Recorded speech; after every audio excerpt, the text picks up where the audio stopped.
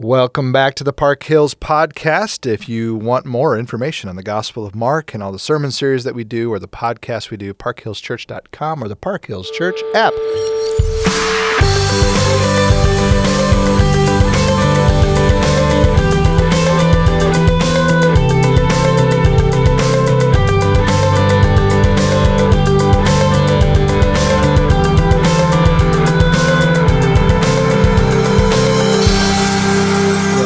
Pastor Rich in studio again today. Howdy.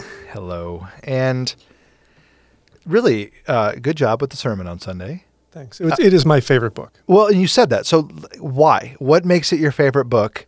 You did it a little bit in the sermon, but I want to hear you expound a little bit, and then I want to talk about why I think it's fun, and we'll just do that. So it is like, to me, it is the action-adventure movie. I think I mentioned that, of the Gospels. I mean, it's just like quick-hitting scene changes. If you were going to film it like this, it would be these quick cut scenes where you're running from one place to the other. But the words are so, they're few, but they're so intentional, and I would say rich with meaning. It's like there's not a lot of fluff. And part of me, one of the problems I have is if people go on for like hours. I don't know if you've noticed, but sometimes people can take a story for like an hour, and I'm 3 minutes into it, and I'm like, I got it. I understand. I know. Let's move on. And if that happens, sometimes you got to go, you got to hang in there. But that's just kind of my personality. I just like to see the thing, okay, I got it. Let's move on to the next point. And he doesn't have any fluffy stuff in here. He just, when this is written, it's pretty cruel. Cruel. It is, which makes it feel jumbled and strange. Yes. And it is I almost wanted to say weirdest gospel, but each one of them are weird in their own way. Yes. Very much so. But this one definitely feels herky-jerky, almost feels like you don't really know what's going on. What I find interesting, though, is there's moments that he's incredibly detailed. And I don't know why. I don't know why certain details stuck out, which to me suggests, and I know Pastor Alex and I talked about this a little bit on a different podcast, but there is something so jumbled and beautiful about it. It feels like he's talking directly to an eyewitness. So, I talked about this in the other podcast. I am almost positive this is Peter telling John Mark the stories, and John Mark's going, well, that's good. I'm going to write that down, kind of scribbling it together. That would make the most sense, and it would also make the most sense that this would be one of the first ones, if not the first one, because of the fact that it is so jumbled. They wouldn't even thought about, why would we try to clean this up at all? And then Matthew might have read it and gone, yeah, that's good. Let me give a little more detail on where Jesus comes from and why he's important to a Jewish person. Oh, and Luke goes, yeah, let me grab a few more eyewitnesses. Yeah, Luke does a face palm and go, guys, you missed a bunch of stuff here. Let's really add the detail, right? And then John, after 40 years of all these Gospels being out, just is like, all right, let me put the cherry on top. Yeah. I'm going to write a crazy, wild experience. So it's really special. It's really beautiful. It's really amazing. One of the things that we didn't have time to dig into as deeply as we wanted to on Sunday, it will come up a couple other times in the gospel. It's also come up in the Gospel of Luke. We've talked about it. We talked about the Gospel of John. But being Spirit-led is an incredibly important thing. I know you wanted to just go on and on and on, and this was one of the things that you felt not so much needed to be cut, but you just felt, I can't squeeze all this into this. Right.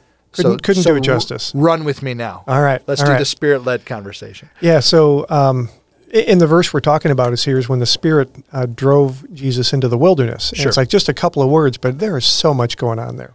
And so that whole Spirit-led idea, I think that's, as believers, we sometimes maybe minimize that because I believe it can be a bit scary. We're indwelt with the Holy Spirit. Mm-hmm. But what does that mean? And you can get a lot of different answers from different folks. We're told the Spirit convicts, instructs. We get wisdom through the Spirit. And so it's incredibly important, but it's hard to get your hands around. And I think it's hard to get your hands around because it's God.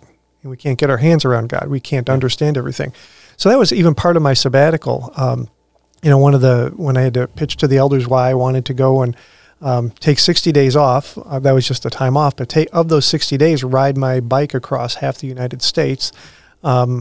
It was really to be Spirit-led. Because as a person who's a planner, I can overcome the Spirit, so to speak, by just working the logistics to make sure the plan is the plan, right? And something would have to overrun that. Well, when you're on a bike trip where you don't know what the weather's going to be, a couple of days out, you don't really know how many miles you're going to get, and you don't really know how your body's going to perform, based on camping and everything going on. You can't plan that out. And so my prayer was that I could not do as much logistics, just basically put myself out there and let the Holy Spirit lead in a bunch of different ways. Mm-hmm. Not just where I was going, because I did have maps, or how far, but who I was going to talk to. Right. And where I should spend time, and all of the different little practical aspects of, I'd say, really the whole trip. Where will I have lunch? There's somebody who's riding a bike. Should I go talk to them or not? There's a car pulled off on the side of the road. What should I do? And because I was able to push away all the other distractions, because really my job was get up in the morning, pack up the bike, ride, eat along the way, right, find a place to sleep. It was really easy to just allow the Spirit to work there. I actually started to keep a little bit of a log of the times where I could tell the Spirit was like, hey, you should go talk to this person. I'm like, all right, there's a win.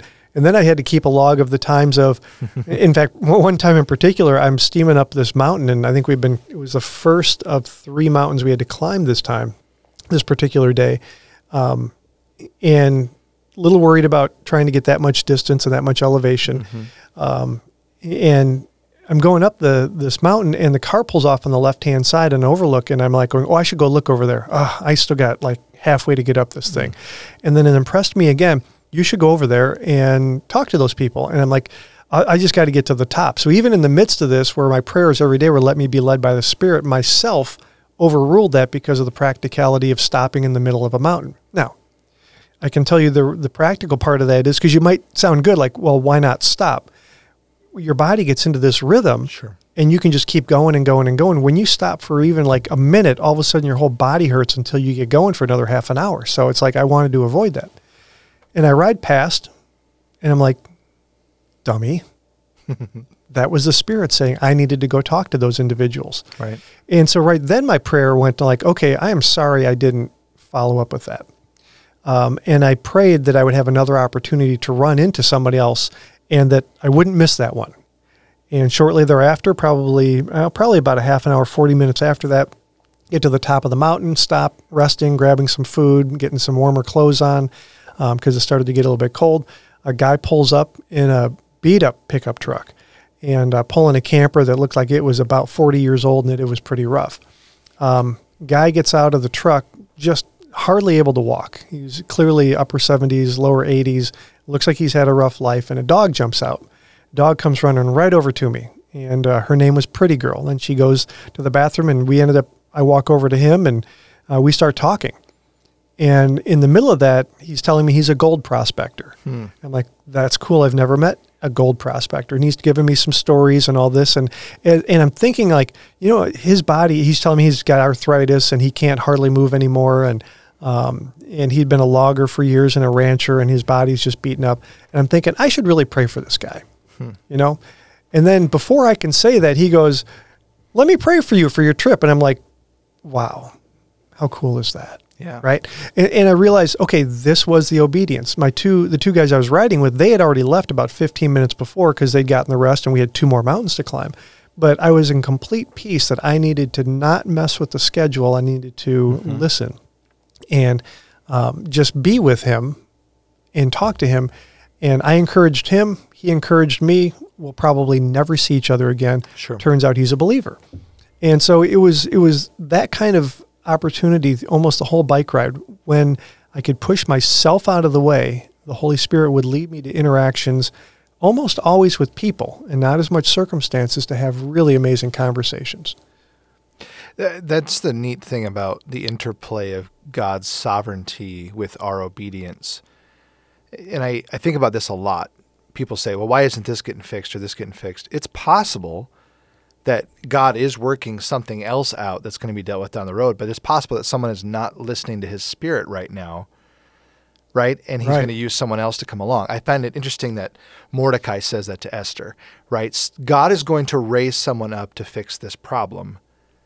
Wouldn't you rather be obedient right now? This is your moment. If you don't do it, God will still raise someone else up. He has full confidence that God's sovereignty is going to fix the problem. And I think that's something we struggle with because we always think that according to God's plan, God's got it, God's will.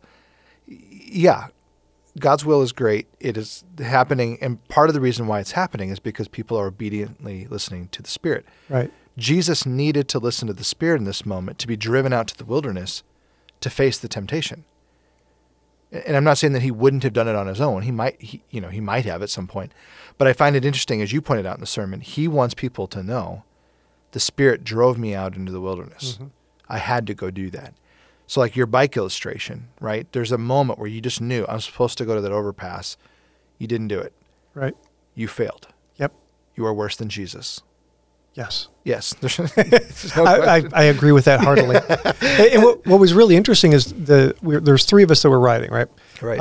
And on that particular day, Steph he got up to the top first. I got up there second, and after bypassing. The third one of us, Piers, he actually did pull off to the side and go talk to them. And he just went over to go take a picture.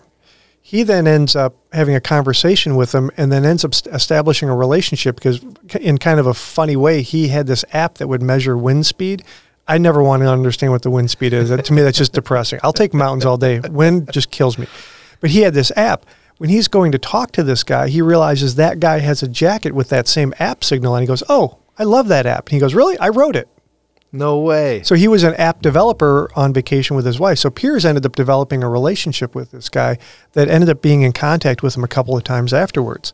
And so I've even played back in my mind, if I had gone, I wonder what that relationship would have looked like. Mm-hmm. But I'm still wondering if God then didn't use Piers to go talk to him for whatever reason was going on there, So I think there's even this interplay, like he said, of God's sovereign, he will raise someone up to do what needs to get done. Yeah, and we know he is sovereign. Yeah. So we're trusting him to accomplish, but we're also listening to him and letting him lead us and guide us, to trust him and to walk with him and to let him, put us in people's paths so that their lives might change. Right. And what was the most eye-opening, and this wasn't just on this trip, because, as you know, previous work life, I traveled a lot and spent time on a lot of airplanes. And I can tell you, both on this trip and when I'd be sitting next to somebody for 8, 9, 10 hours on an airplane, there were times where I know the Holy Spirit was like, you need to talk to this person, and here's how you need to have that conversation. And there were probably just as many times where it's like, you don't need to say a thing. Right. Just sit there, go to sleep. And I know of 2 times where there were individuals, I'm like, I wonder if I should go tell this person. And it was as clear as being driven to go talk to someone. It was like, nope, leave them alone. Really interesting, because, I would think that God would want me, if I'm out there, why am I not going to proclaim Jesus to every single person I can see? Mm-hmm.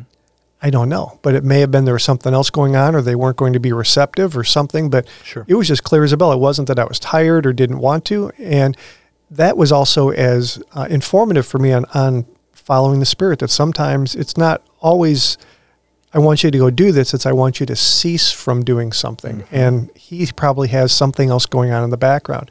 And then it was, let him take care of that in the background. Right. Which there's going to be some moments like that in the Gospel of Mark where Jesus doesn't do what you expect him to do. And we have to believe it's just the Spirit leading him and guiding him. Mm-hmm. Right. So, we're a big fan of this book.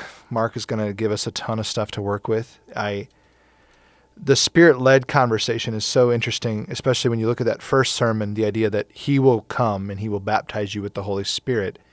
Then he is baptized and the Holy Spirit shows up, and you start to go, that's interesting parallel there. And then the Spirit starts leading and guiding him.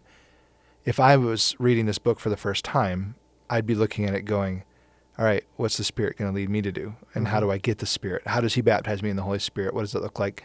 And just for the record, we won't get to a ton of that in Mark because the book ends in a strange way. Spoiler, right? Yeah. But we know the rest of the story, that Pentecost happens. Christ does give us of his Spirit, and his Spirit then leads us and guides us all the way through. And the church has been operating Spirit-led ever since. And when we do so, we're in our best place. And when we don't, we probably should be listening to the Spirit. Right. Yeah. All right, final thoughts? What I can say is quiet your heart. Have one of your prayers for each day be, Lord, will you lead me? And then let him lead.